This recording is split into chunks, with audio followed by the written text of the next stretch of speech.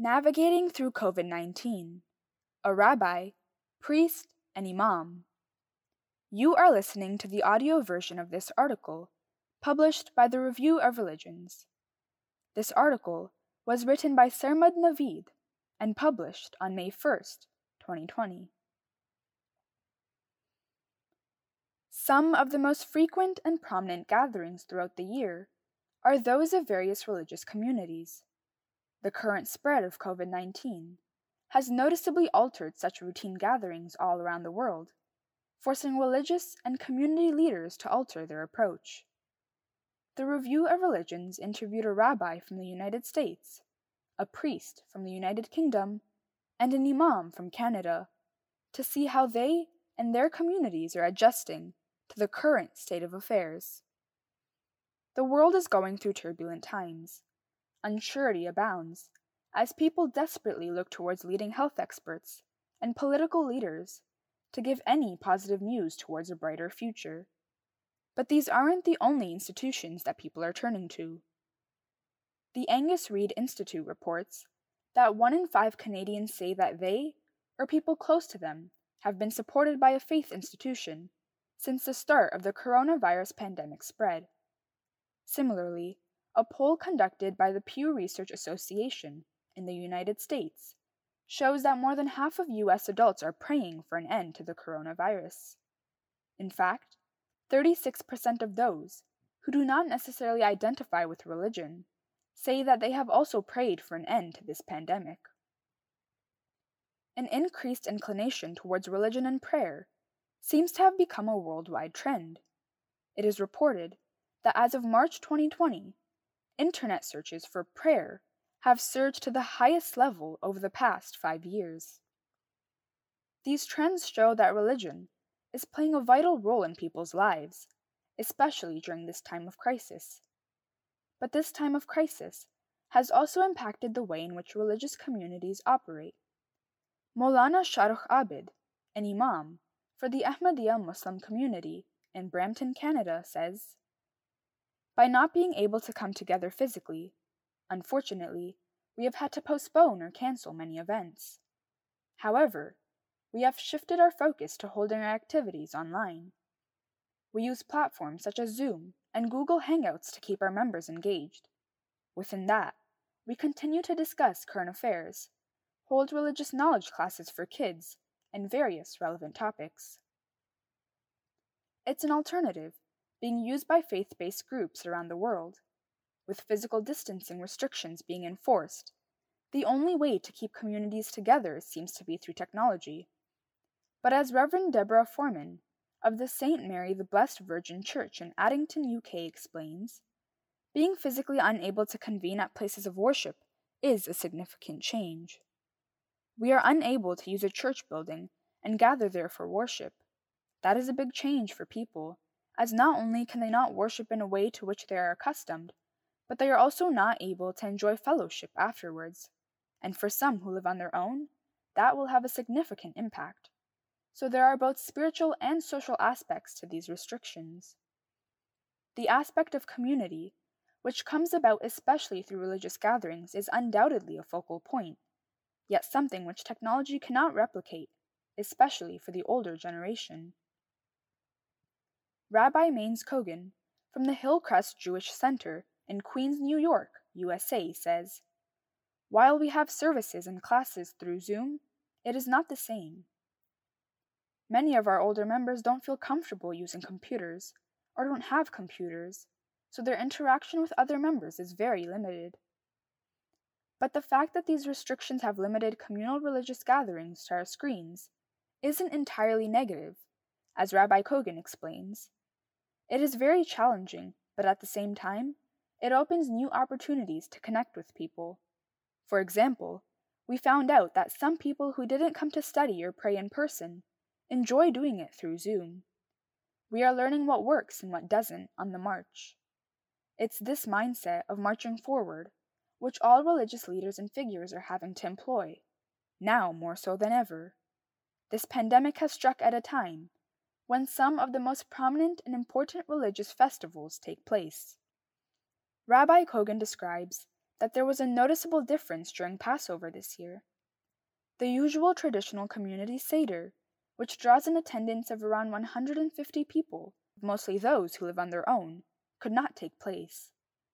Families had Seders at home, some using Zoom to join with other family members. Thank God for technology, says Rabbi Kogan. It was okay, but not the same. The sentiment is similar from Reverend Foreman, who just celebrated the Holy Week and Easter, having to stream services from home. We must be grateful to new technologies, which have enabled us to live stream services from our homes, but there are some significant differences. Services, such as those of Palm Sunday, the Sunday before Easter, or the liturgy on Good Friday, were able to be streamed online, but some of the physical aspects of these services could not be observed, which made a noticeable difference, whether it was not being able to receive divine communion or physically venerating the cross. Despite these differences, Reverend Foreman says that there were some positive aspects to be taken away. Often this is a busy time, with people arranging flowers and changing candles and checking on the liturgy, and something of that deep emptiness is lost. This year, there were no frantic preparations, simply a profound stillness until late in the evening when the Easter Vigil began in my home, with passages of Scripture, before going outside to light the Easter candle, bring it back inside, greet it with the joyful exultate, and then move into the first Eucharist of Easter. For Muslims, Ramadan has already started. It's a time when people gather in mosques on a daily basis, even more than usual. Congregational prayers see an increase in attendance, while various classes for teaching the Holy Quran are held. But as this much-anticipated time of the year has arrived, Imam Shaykh Abid sees there being a significant difference. There will not be any gatherings in the mosque. We're probably going to have to spend all of Ramadan at home. As a missionary, I will be conducting dars, class, online for the members.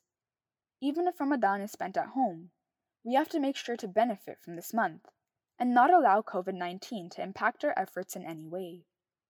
Things such as fasting, prayer, study of the Holy Quran, and reflection will largely go unaffected, as these things can also be done at home. Even congregational prayers can still be offered at home with family, providing an opportunity for households to come even closer together in prayer and worship. I'll be home. I'll have more of an opportunity to spend time at home with my wife and son, and have an opportunity to pray with them. In fact, Imam Abid sees the coming of Ramadan at this particular time to be most opportune, as it gives members of the Ahmadiyya Muslim community an excellent opportunity to act upon the guidance given in these times by the Caliph, Hazrat Mirza Masroor Ahmad, may Allah be his helper. His Holiness, may Allah be his helper, has repeatedly instructed us to pray for the current situation of the world. Ramadan is an excellent opportunity to pray for the world, that Allah may remove this distress. As this holy time of year approaches, Imam Abid and his community are doing their best to make sure everyone is taken care of. We have contacted all the members of the community to make sure that they are well and equipped to deal with this pandemic.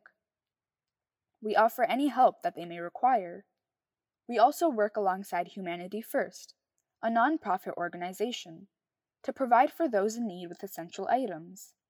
Of course, we do all this while carefully following the precautionary guidelines given to us by health officials. Although it's not the same, it is the reality at hand.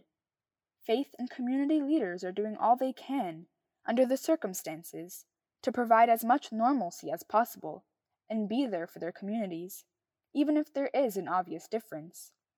As Rabbi Kogan says, while we can somehow supply the religious aspect of the synagogue role, the social role is affected. The efforts of these leaders do not go unnoticed by those who look to them for guidance and comfort. Reverend Foreman does what she can to keep the members of her church engaged. One of the things that is not possible at the moment is pastoral visiting, and this is a great source of sadness. I have been able to keep in touch on the telephone, and in some cases using Zoom, but one is deprived of the clues that tell you how a person really is when you are in their presence.